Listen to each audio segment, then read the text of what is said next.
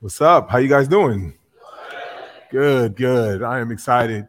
Today is a little bittersweet because today is we've been going through the DNA series, but it's the last day of our DNA series. And if you've been tracking with us through it, you know that this is my favorite series of the year because this is the opportunity where we get a chance to explicitly say who we are.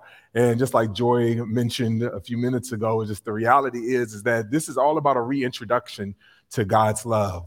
But it's not just about introduction to his love solely, but it's about a reintroduction to the tangible love of God through his local church. Because a lot of times we begin to ask the question, is that all I need is God's love? But really God, as we've been talking about in this series, basically when it was just him and Adam, he said, Adam, this is not good. You need more, right? Because we've been created for a relationship. So when we talk about Christianity not being a religion, but it being relationships, we're talking about it's a relationship with God, a relationship with one another, relationship with our neighbors. And as we begin to steward our time, talent, and treasure to cultivate those relationships, because it's about living this life with passion, right?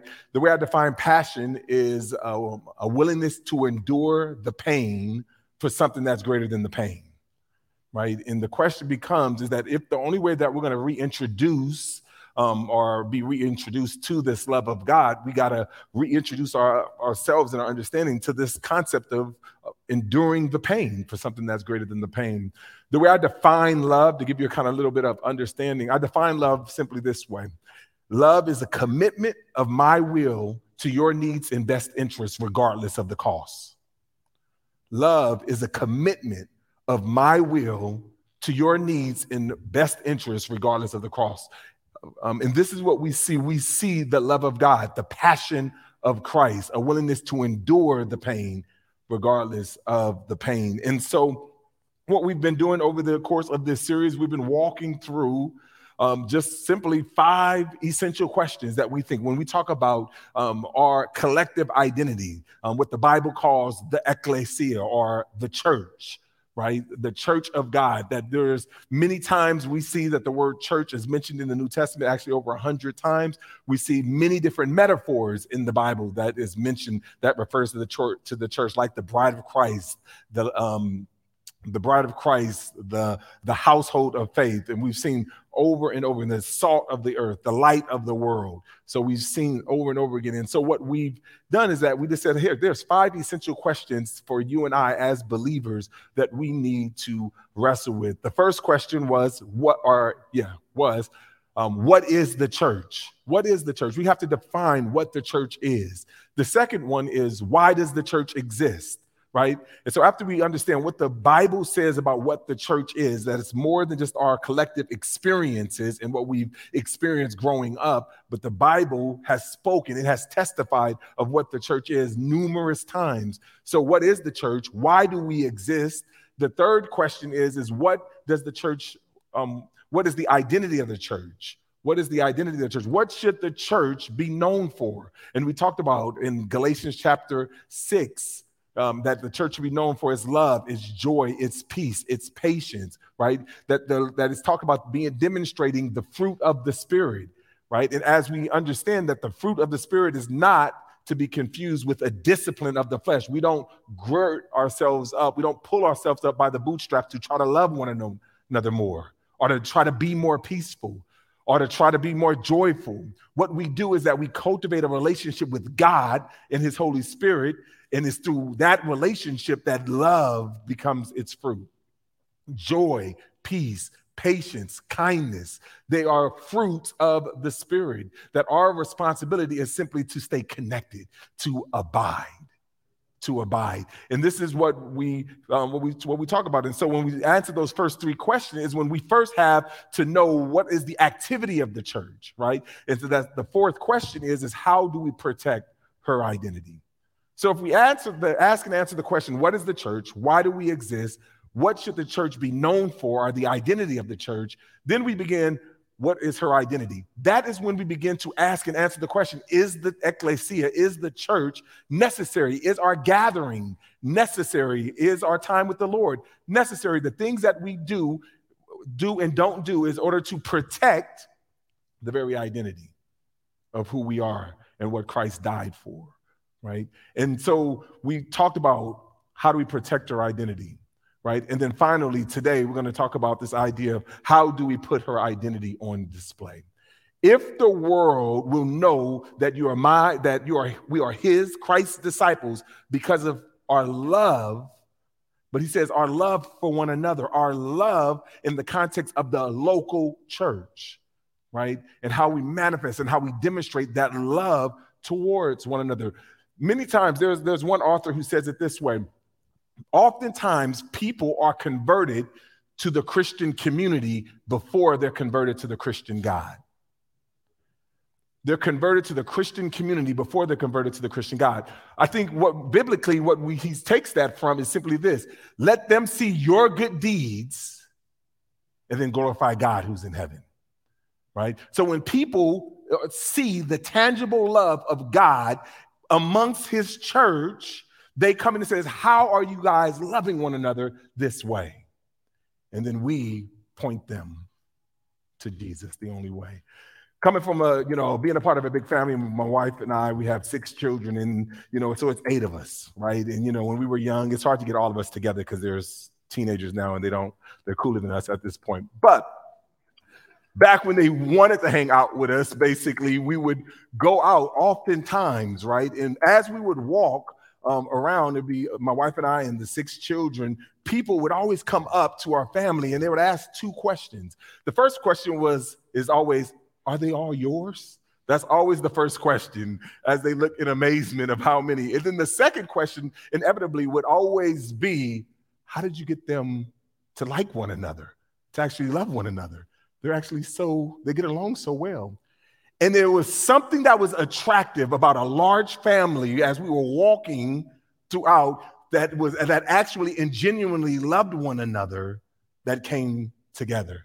And that it came through first the identity of recognizing, yes, that we are one another's, but then the activity that we were demonstrating one to another. And what's interesting about that is that we never went out and did a lot of telling and talking about, look at us as family and the Lewis aid. We didn't do a lot of that, but because of our love for one another, people were attracted.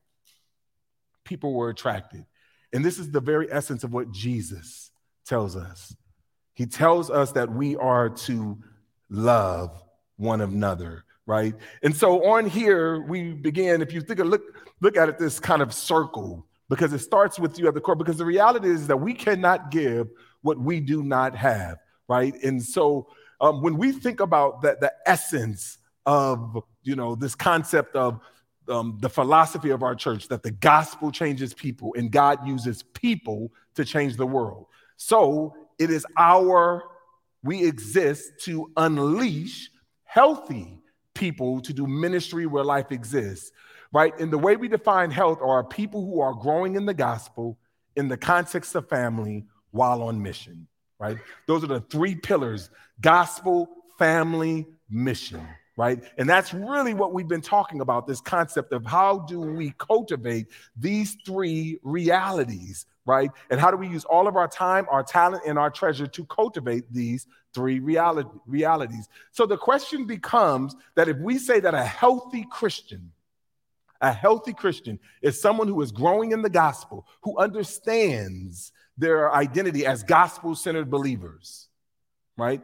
That in the context of family, who understands that the church is not like family, but we are family, right? Where God is our Father, Jesus is our elder brother, and we are brothers and sisters in Christ, right? And so when we understand that and that we are responsible for one another, but when we understand that we are indigenous disciple makers, that we intentionally seek to make disciples where we live, where we work, and where we play. If we define health in cultivating those 3 primary relationships with God, with other believers, and with our neighbors, the question becomes is how do we put that ability on display? And so we begin to ask the question, right? Because we cannot give what we do not have. And so I constantly am asking myself the question in this circle. I kind of start with the me, and then I move my way out. that I ask myself the question in the inner circle, and I say, Dhati, am I growing in the gospel in the context of family while on mission, right? And what disciplines am I doing to cultivate that? But then I go out to my smallest city group or my smallest community, and I ask me and Angie, right? And on my marriage, is my marriage growing in the gospel in the context of family while on mission? And what things or disciplines am I doing to cultivate that? And then I go out to my next community, the Lewis 8, and I ask the question, how are we growing in the gospel in the context of family while being on mission? And what disciplines, what am I doing to cultivate that? And then I keep going out. And then I move out to my city group, our missional community on here, our city group, and we ask the question, how are we growing in the gospel in the context of family while on mission, right? And then we move out to our church, and we ask the question, as a church, how are we growing in the gospel in the context of family while on mission? And what things are we doing to cultivate that? You see, because the reality is that we all know that relationships are not built by osmosis. It takes cultivating. It takes cultivation in order to build healthy relationships, right? And this is the way what we do. And so we do disciplines in order to remind us disciplines are not a sign of strength, but they are an admission of weakness. And I discipline myself because I'm weak. And I need to cultivate that within me. It's sort of like being in a river, that if you're not constantly disciplining yourself to going upstream, then you're going downstream. Right? And this is the reasons why God calls us to not forsake the assembling, for he calls us to spend daily in his word, why he calls us to go in the share of faith. These are constant reminders to you and I that if we don't do that, what ends up happening is that our life all becomes wrapped around me. You become the center of everything. Right? But there's a principle that we used to teach our kids. We talked about leadership, and leadership is proactively meeting the needs of others. Proactively meeting the needs of others, taking initiative for the benefit of others. And so here we are. If you have your Bibles, open up with me to Hebrews chapter 10, and we're going to look at 19 to 25, and then we're going to briefly look at this for a minute, but then we're going to take a look at this concept. And what we're going to see is those three primary relationships of gospel-centered believer, responsible sibling, and indigenous disciple makers. And we're going to see this. And so I'm going to reread it, and then we're going to jump in to the text. We'll jump into the text. All right. In verse 19, let's start with 19 through 21. It says, therefore, brothers and sisters, since we have boldness to enter the sanctuary through the blood of Jesus, he has inaugurated for us a new and living way through the curtain. And since we have a great high priest over the house. Here's the statement that I want you to remember today. There's three parts to the statement, and we're going to look at the first one today. But here's the statement, is that a gospel-centered fellowship gives us clarity, makes us family, and calls us to be missionaries. Gospel-centered fellowship gives us clarity, makes us family, and calls us to be missionaries, right? And we're going to see this here in this text, right? So looking at this first point, gospel-centered fellowship gives us clarity. Clarity about what? When we talk about this idea of clarity, that there's a key word that you'll see throughout the scripture. And there's a word that you may not understand, but it is a word that you need to understand, and it's because it's clear, because it brings clarity in terms of how we relate to God. And that word is righteousness. That's one of those kind of $10 words that we see. And if you wasn't raised in the church or didn't have someone explain to you, you might not understand what that word means. Righteousness, in kind of a layman's term, just simply means to be in right relationship. Right relationship. That if you recognize this concept of righteousness, that there is both a justice component to righteousness, to be right, that you see the justice side, but then there's also the relational side, relationship or right standing that we have. And so right here, the question that you and I are constantly asking in all of our relationships is, are we in right relationship? Are we in right standing? It becomes a little bit more complex when we talk about sinful people being in right relationship with God. Because here you have a holy and a perfect God dealing with sinful and wretched people like you and I. And so the question is not, how can a loving God send good people to hell? The real question is, how can a holy and a perfect God allow sinful people like you and I into his presence? And so when we reverse the question and we recognize the reality of the question is, how does God accept a wretch like me? Someone who's jacked up, someone who's messed up. How do we know that we are in right relationship with God? And that becomes the question, because every knee will bow, every tongue will confess, every man. It says it's appointed for every man to die once, and after this, there will be judgment. So the question that we ask as believers is, what is right standing with God? And so what gospel-centered fellowship does, it gives us clarity. And this is what we pick up right here in verse 19 and following. He tells us, brothers and sisters, since we have boldness to enter the sanctuary. How? Why do you and I have boldness to enter into the fellowship? That we have right relationship, that we can boldly enter into the throne room of God. Because it tells us very simple, through the blood of Jesus.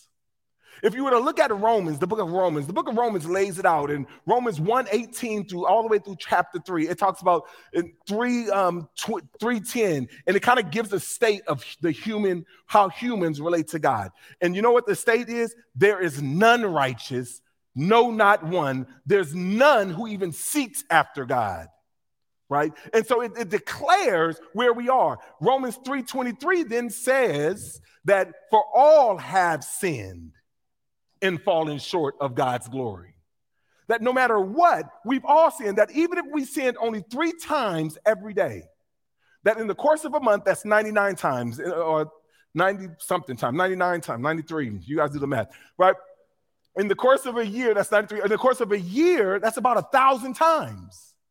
So think about it. If you turn those sins into just traffic tickets, and your number one defense going to a judge was, hey, judge, I know I got, because they said the average person lives 70 years, 80 years.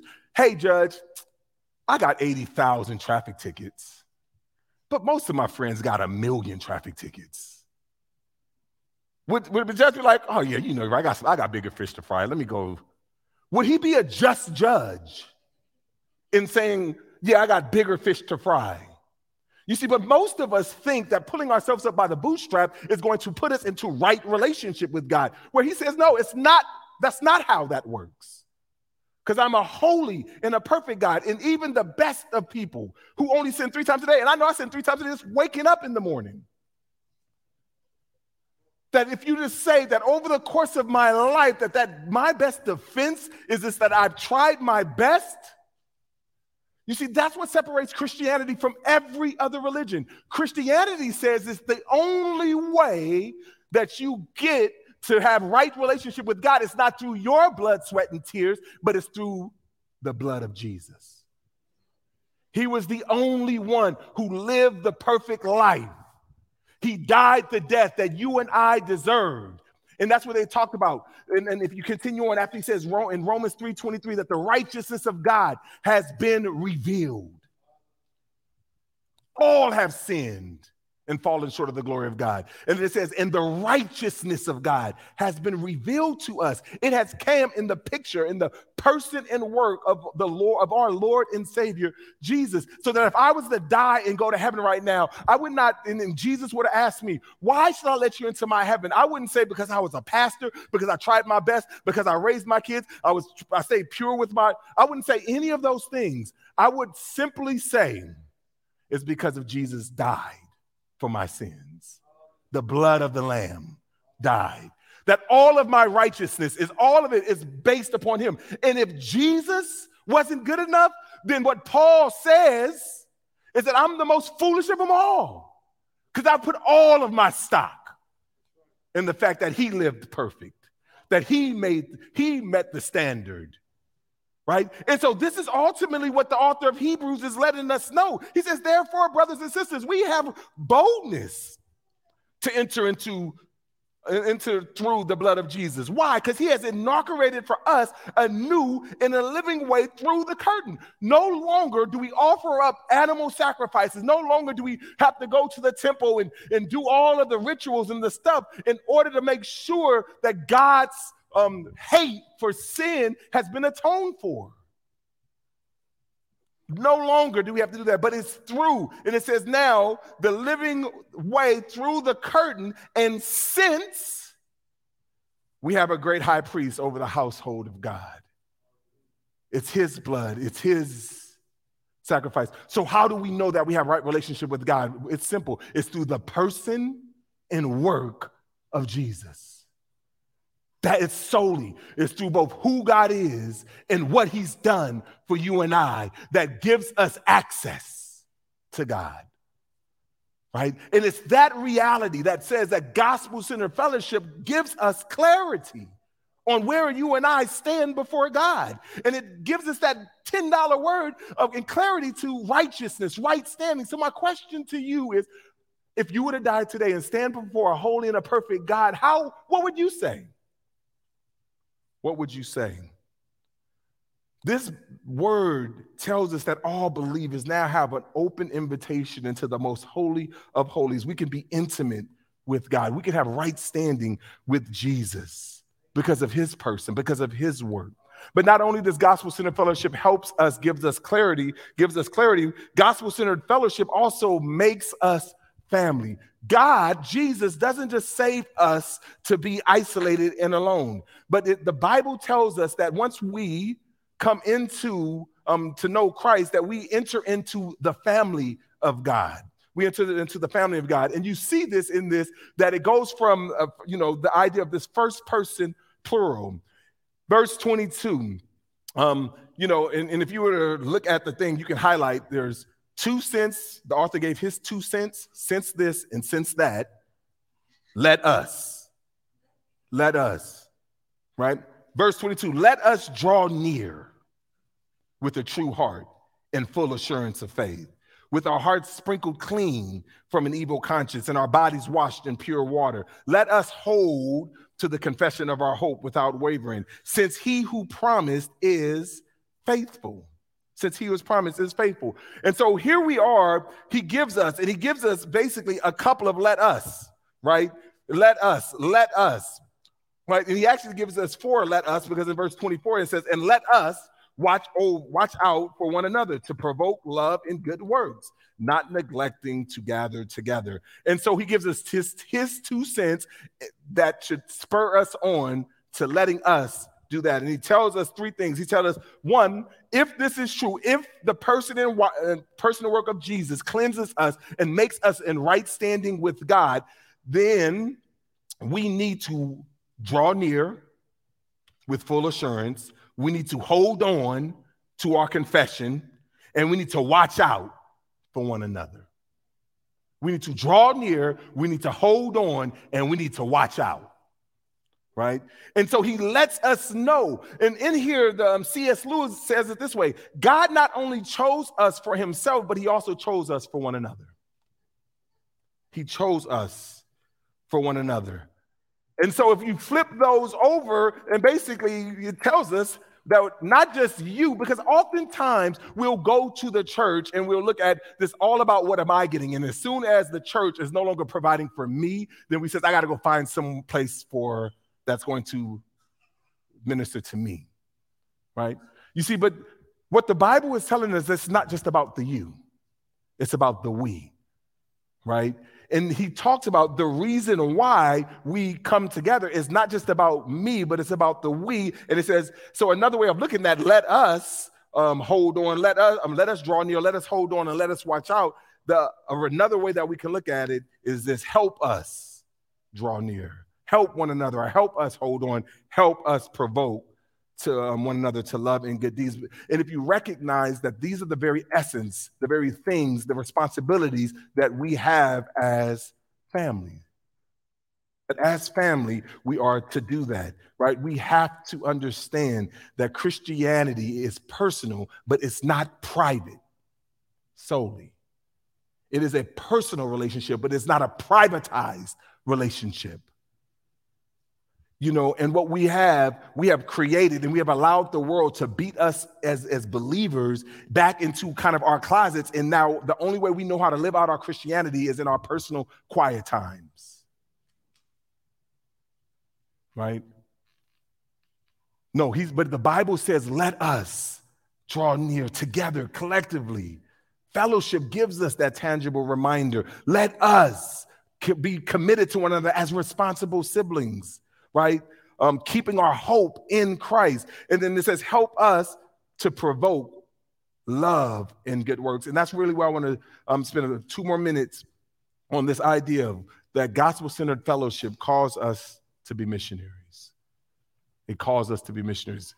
It gives us clarity with right standing with God. It makes us family, that we're not just in right relationship with God, but he calls us to be in right relationship with one another as believers. But it also gives us a responsibility to be right relationship with our neighbor, right? It calls us, gospel-centered fellowship calls us to be missionaries. When he says, let us watch out for one another, right? Why? Why are we watching out for one another? Just so that we just don't sin? No, that's not what it says. It says, let us watch out for one another. Why? To provoke love and good works, not neglecting to gather together, right? And it goes on, it says, as some are in the habit of doing, but encouraging each other all the more as you see the day approaching, right? And so what you got to look at right there is that word provoke. Some of your Bibles may have spur on, right? That word right there simply means that let us gather together. Let's not forget to gather together as some are in the habit of doing. Why? Because you come not just to fill yourself up, but you come to stimulate one another. You come to spur one another. The word in the Greek literally means you come to literally irritate one another.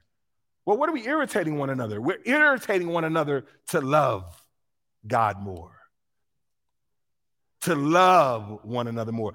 How many of us know that sometimes love hurts? Right? It's a commitment of my will to your needs and best interests, regardless of the cost. I oftentimes that know that loves her. How many times do we not want to love? How many times do you have that person, that friend, that you know they're saying the right thing, but you don't want to hear it? Because you don't want it. Like, I don't want to hear that.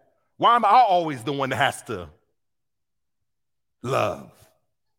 And the Bible tells us that we are to literally come together to be gospel reminders to one another and literally irritate one another to keep loving. Keep loving. Right? And this is the reason why God is not going to let us say that Christianity is about our ism, our intellectualism, our emotionalism, our mysticism, our asceticism, whatever ism. He says it's about love. And so every time we come together, keep reminding one another that it's about love. Fall more in love with God. Fall more in love with one another. Fall more in love with your neighbors. That's what this is about. And when you come together, keep stirring that up. Keep stimulating that. That's why in the Bible, gossip is not a small sin. It's a small sin to us. We take care of the big sins, sex and adultery, and we take all the big things. But in the Bible, anything that is causing the body of Christ to splinter, to slander, those things, you know what the Bible says? That's the spirit of the Antichrist.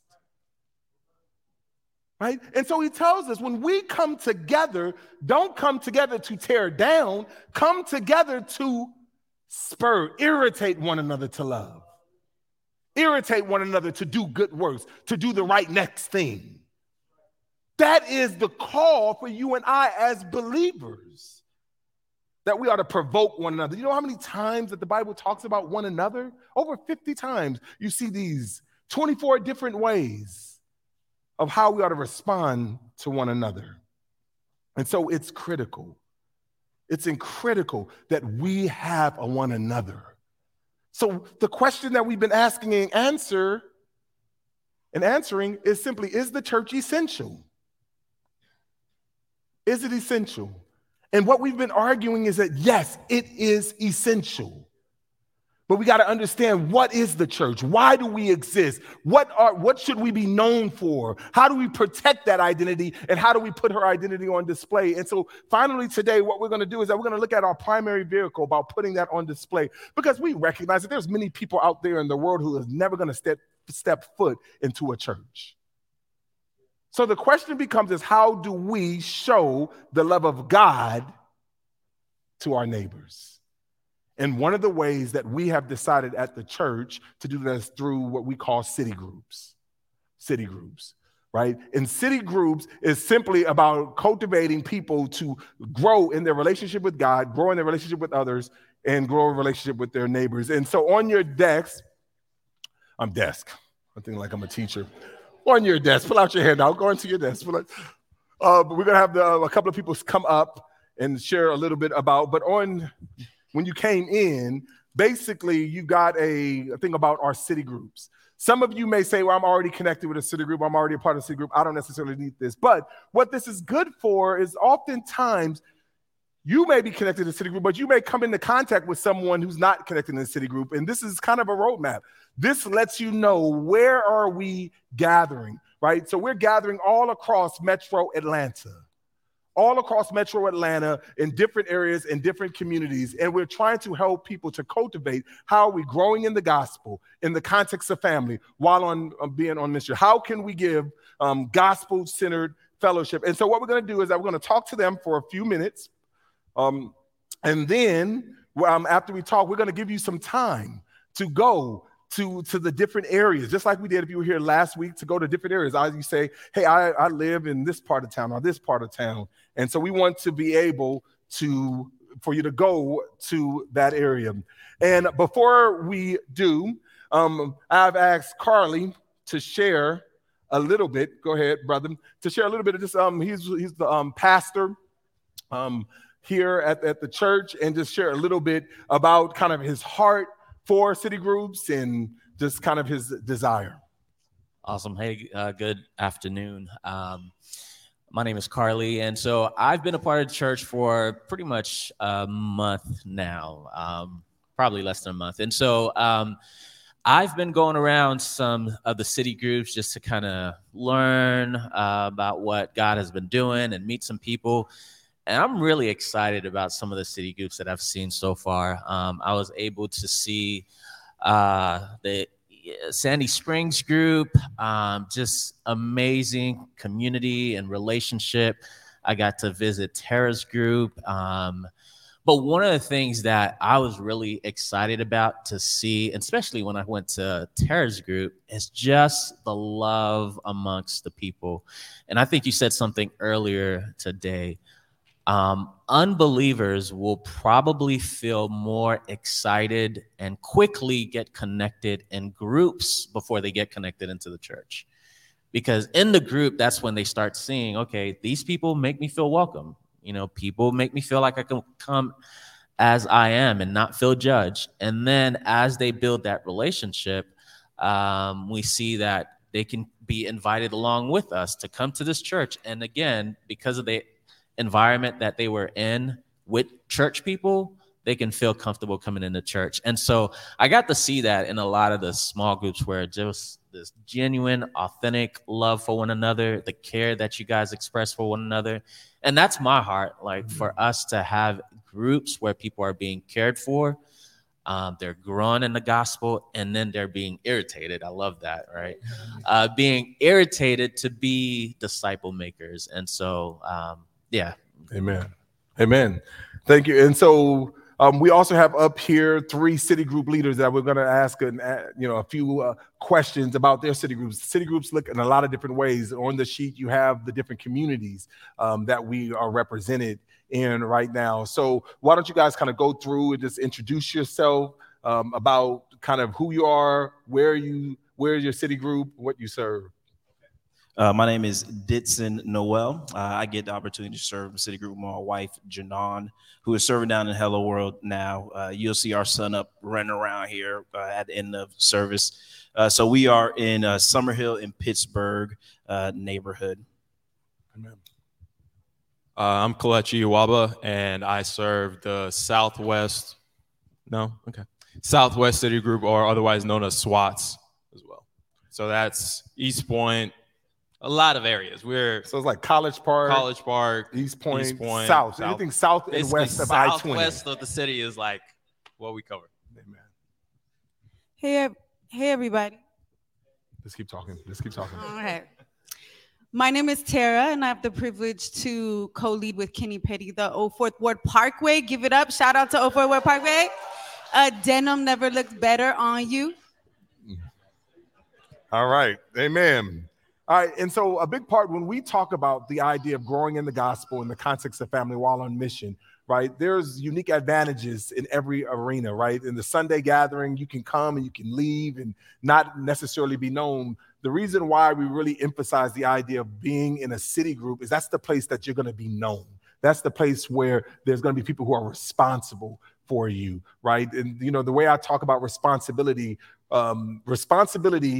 versus just simply doing activities. Responsibility is that if something dramatically changes in my life, who are the people within this church that's going to shift their priorities to come alongside to help you?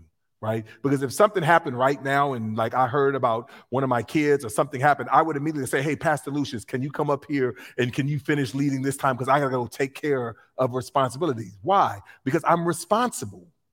And so if the church really is family, there's a couple of questions that I constantly want us to always ask is, at this church, who is responsible for you and who are you responsible for? Right? And when we recognize that whenever we're a part of a body, that we are both givers and takers in the church. Who are you responsible for and who is responsible for you? And so what I would love for you guys to share a little bit is like, how has God, Kalechi, why don't we start with you? How has God led you toward deeper relationships with God and the Blueprint family? So with our city group, we have Tuesday night prayers. And it's like an hour long, and we do it every Tuesday. And for me, that's really like separated out of like a time to actually get on your knees and actually pray. Because it's very easy on a regular time period to just be like, hey, I'll pray, you know, wake up in the morning and say a quick prayer, like, what's up, God? And like we bail out of there. But like this is like a very selective period where we're praying for everybody in our city group or anybody else who has a prayer point or anything that they've heard that, hey, we want to pray about this person, that person, or anything. Sometimes it's just praying for the church as a whole. It's praying for the U.S. It's praying for whatever. And we just pray about it. And that has really like built up that relationship. Even if no one shows up, or even if it's only like 2 of us on the call, 3 of us on the call, it's like a great time of just like a separation. And then just with my city groups, it's just like getting to know different people and seeing their stories, their background, and where they're coming from. So that's how I've kind of been able to like grow in Blueprint and learn people and get to know folks. Hey, amen. Tara, what about you guys in the 4th Ward? So you are a city group that's in this neighborhood and basically trying to serve this neighborhood, specifically the old 4th Ward. How does your city group grow into deeper relationships towards God and one another? Yes, so the city group for me, it really is a lifeline. I encourage you, if you're not plugged in, please do not leave here today without talking to somebody. It's the highlight of my week. Me and my children look forward to it. The faces of the brothers and sisters in my group. One thing that I've enjoyed the most is that we have learned to bear one another's burdens. We are learning to actively take responsibility as family. This gospel-centered center that Dhati was talking about, in a world that's so chaotic, in a world that's sifting sand, we have this one thing that's the anchor for our souls, that we come together and we belong and we matter and we encourage one another. It's the place where the one another's are being felt. And so we draw great strength from each other during that time. And then I love seeing gospel and then family and then mission just come so naturally based on those two first coming together, and seeing the different people being able to exercise their gift and their passion. So one might teach, one might sing, one might lead a prayer, one might be gifted with, evangelistic efforts or food, but just seeing how the body of Christ, the church, the different unit, the different parts, and when everybody plays their part, it's like this beautiful symphony that ultimately brings so much glory to Sarah, the Lord. continue on a little bit. Give us a little bit of example. You talked about how that works within the community, a place of belonging and matter. But how does your city group encourage one another toward loving your neighbor, right? Yeah. How does that look, and what does that look like? So I love the church being put on display, and that they will know that we belong to him by the love that we have for one another. So I see that love increasing all the more amongst each other. So when someone invites one of their friends, I'll often hear, there's love that's here. There's love that's present. I'm invited in this space. I feel safe in this space. And then that just trickles down to everything else.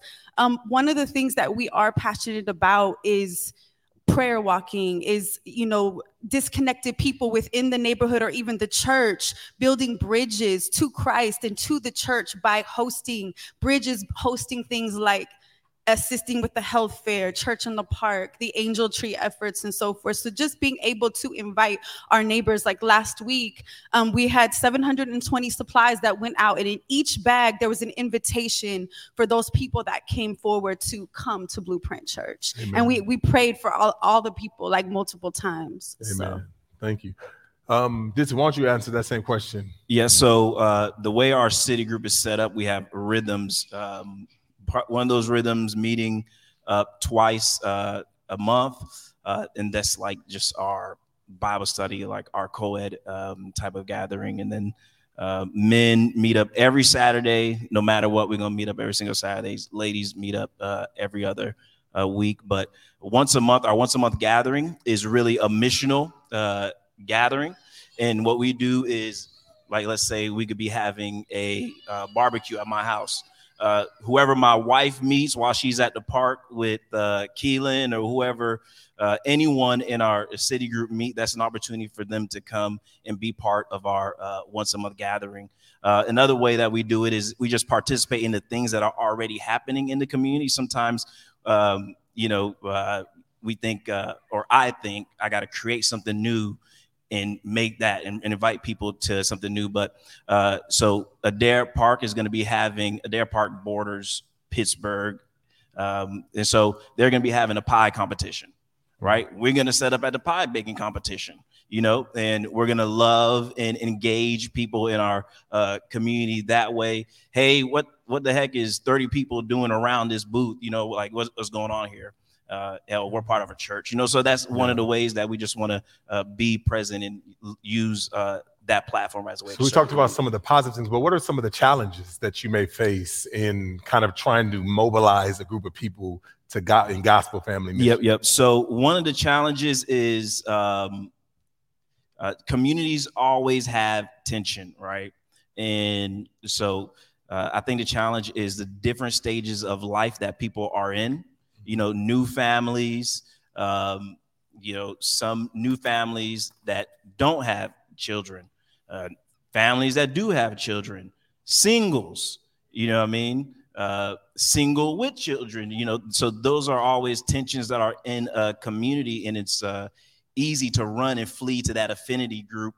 But if you look into your neighborhood right now, you'll see there's a bunch of different people living different ways. And so we want to run to it's a challenge, but it's also a gift because in that God is able to teach, the married couple, hey, what does it look like to really serve people well that might be needing something more than you could give them? Are you willing to sacrifice your time? And then you have if I'm single, what does it look like for me to pursue relationship for someone? If I aspire to, marriage, like what does it look like to have a healthy marriage? What does it look like to care well for your children? Amen. So, in there's different, like you said, there's great advantages and disadvantages. So at Blueprint, our primary way to connect, we don't believe we don't have like a singles ministry or a married ministry. That's the way a lot of churches address that and deal with some of that problem, is creating those. We don't think that that's bad. We just have decided that we're not going to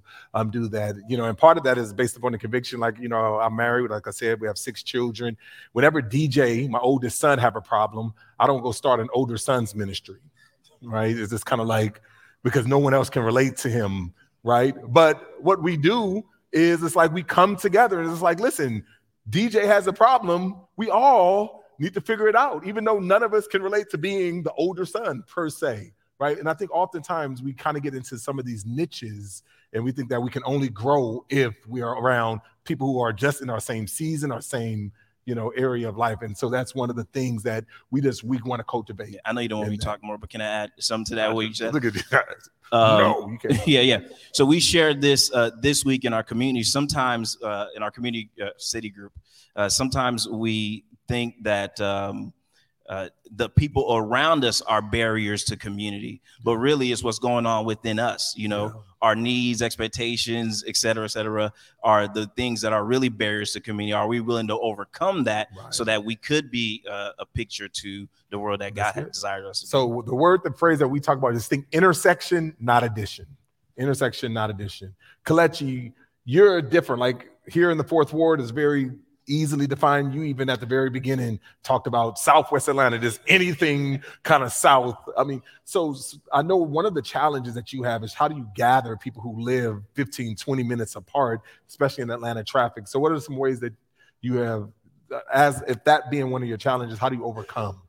So one of the things we've done is we've taken it from being just in one place all the time and started moving it to be in different neighborhoods every so often. So earlier this year, we did where we were having Bible studies at different of our group members and family members' houses.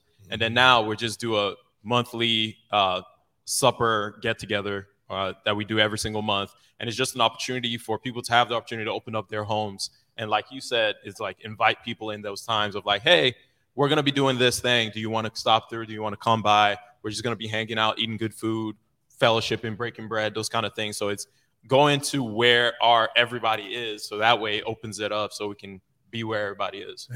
Amen. Another thing, that statement I want you guys to hear in that is that when you, because we're about to break up and give you some chance to go, and you might ask a question, well, when do you guys gather? When do you guys meet? And they're going to give you a time.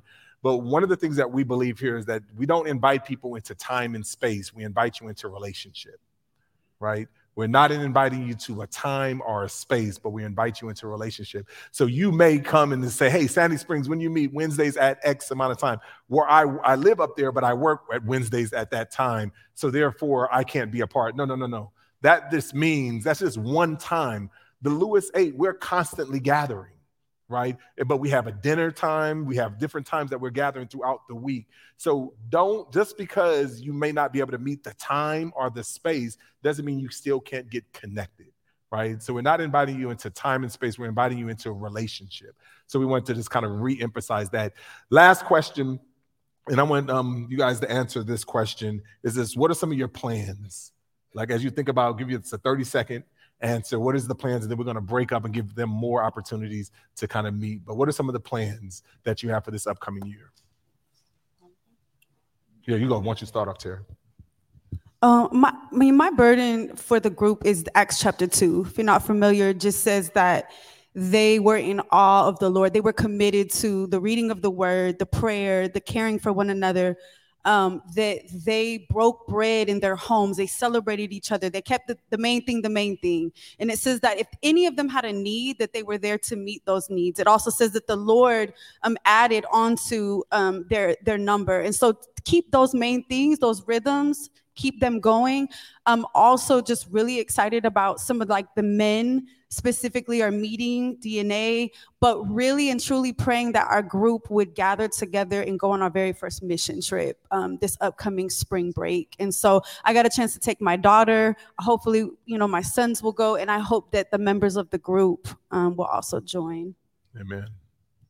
For us, one of the things is kind of making sure our rhythms stay intact, whether it be our weekly prayers and also our weekly Bible studies, and then the monthly supper meetings that we have, or monthly supper gatherings that we have. And then from there is then reaching out and helping wherever each person has a need in their neighborhood, just kind of coming alongside them. It's kind of to the point of Ditson that he said earlier, is rather than trying to reinvent the wheel, it's like just join the wheel. Just add an extra hand to wherever they are in their neighborhoods, kind of pick a thing or two from there and then bring that back to our neighborhoods and see how we can grow from that. So that's what we've been trying to reestablish after the last 2 years, and just kind of push forward from there. Amen. For us, there's 10 things. I'm kidding. 2 things. We want to love and care well enough for each other so that we could love and care well enough for the people in our community, right? So if I think I'm going to share the gospel with somebody in Jamaica and I never share the gospel with somebody in Atlanta, I'm tripping. And if I'm not loving and caring well enough for the people in my community, like the people that God has already placed around me, how am I going to do that with my neighbors? So we want to make sure that we're loving and caring well enough for each other so that we could invite other people into that as well. And then 2 is presence. We want to have presence in the community. Who do people run to when there is a crisis? Who do people run to when there is a need, right? It should be, the people of God. And so we want people to start to identify us as, that beacon of hope, that city on the hill, those that they could run to in our neighborhoods. One more thing. I've been praying for the members of the group. Some of them have already gone through Known 360, but just really praying that each person in the group can go through the Known 360. It's a huge transformative platform that we have here. I really believe in it, and it gives language to the heart that, like I said, is very transformative. So that's another thing that I'm really hoping for. So for those of you who don't know who Known 360 is, it's basically, it's a time where we get to learn how to be better in relationships with one another. Relationships are hard, right? And we just want to come alongside and helping you and give you some tangible tools. And so that's going to be November. We do it twice a year retreat, and that's November 18th through the 20th. That we'll be doing that during that time. So what we're going to do is we're only going to take 5 minutes, so don't leave. 5 minutes. We're going to break off into groups. Thanks for worshiping with us. For more information about Blueprint Church, visit us online at blueprintchurch.org. You can also follow us on Facebook, Instagram, and Twitter at Blueprint Church. Have a great week, and we'll see you next Sunday.